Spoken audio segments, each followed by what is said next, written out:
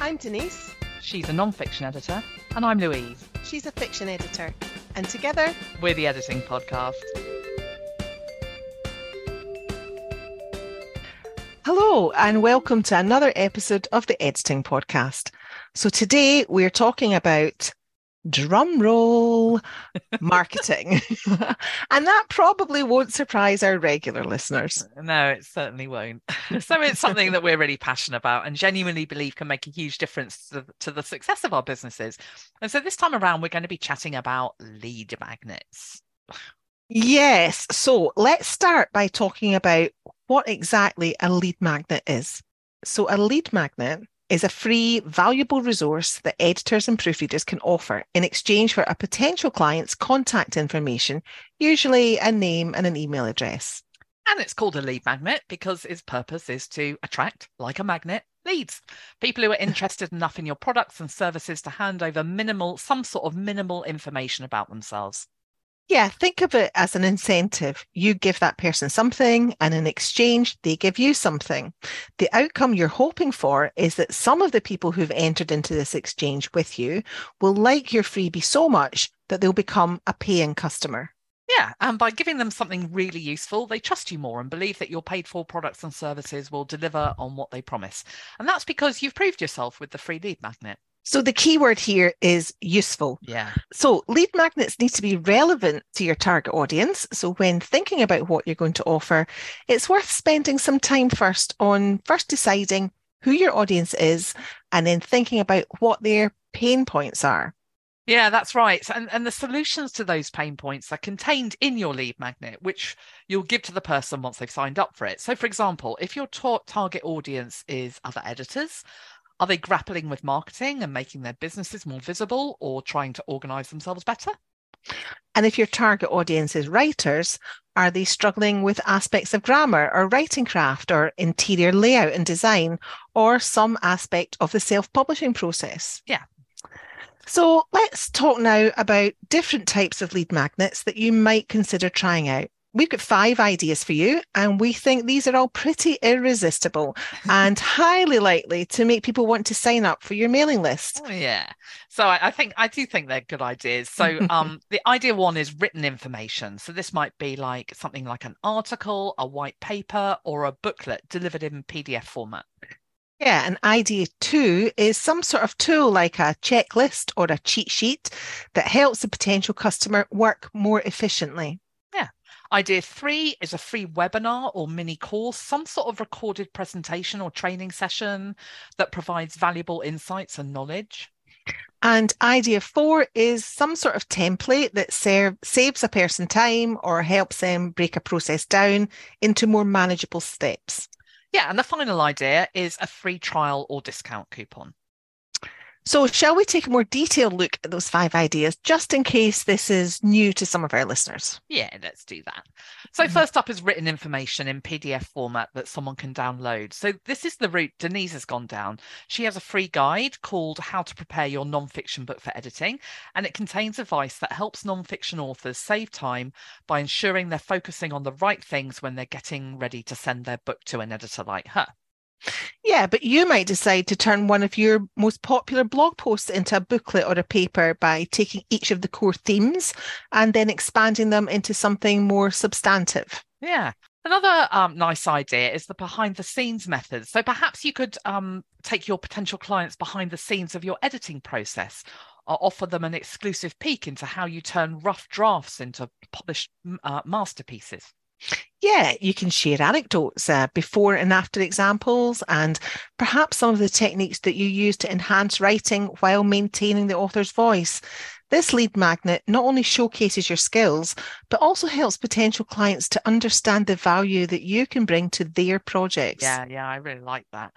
Now, if you're using a genuine sample from a project you've worked on, you do need to get permission from the author and make decisions together about how and whether to anonymize the project. And if that's problematic, then make up a fictional example and go through the same process with that. So the second idea is a tool like a checklist or a cheat sheet that helps a potential customer customer work more efficiently. Now, everyone loves a checklist that simplifies complex tasks.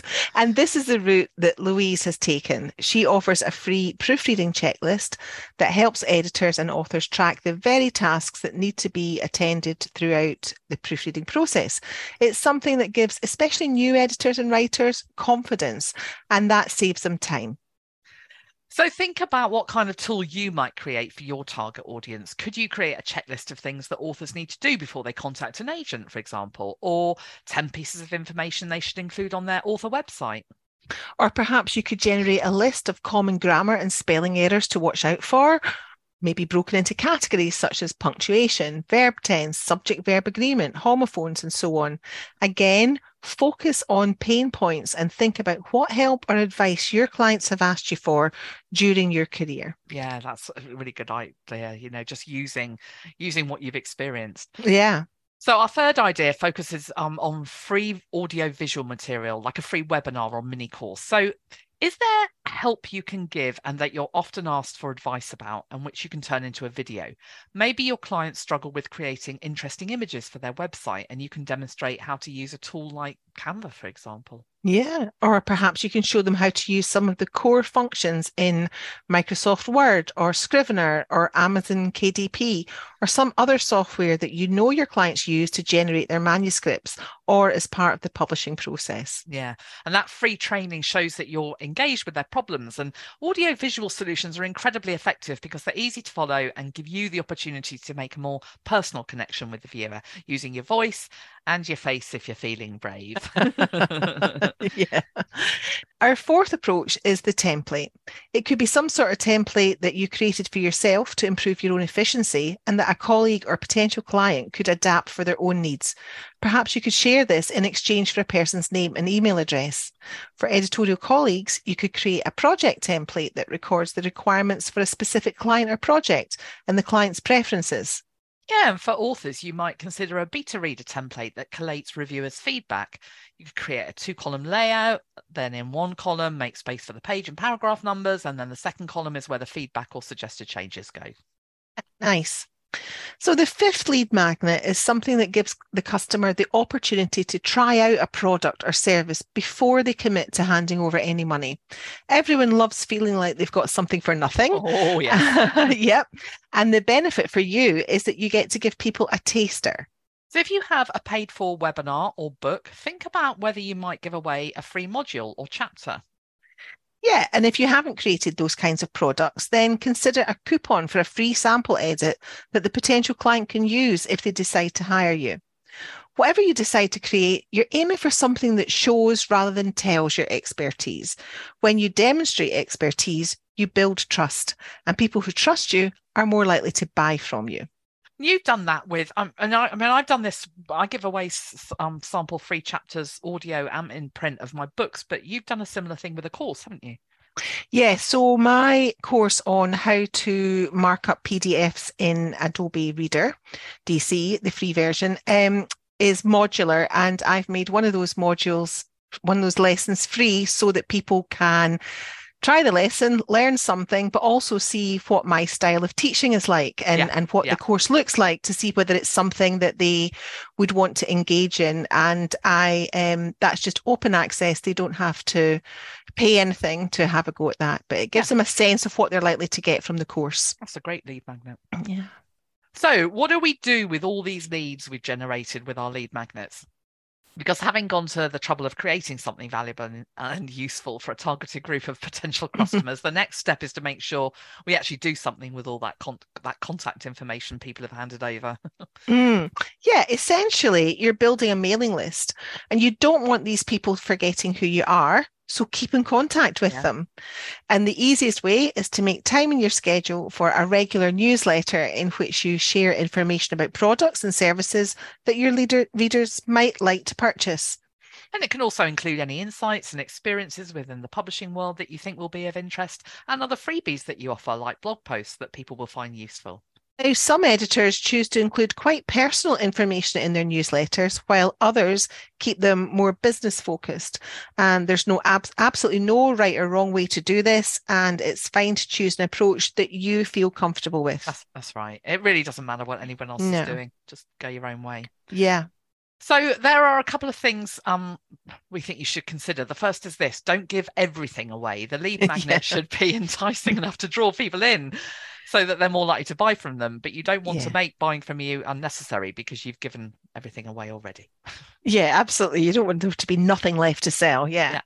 So the second thing to consider is tell people about your lead magnet.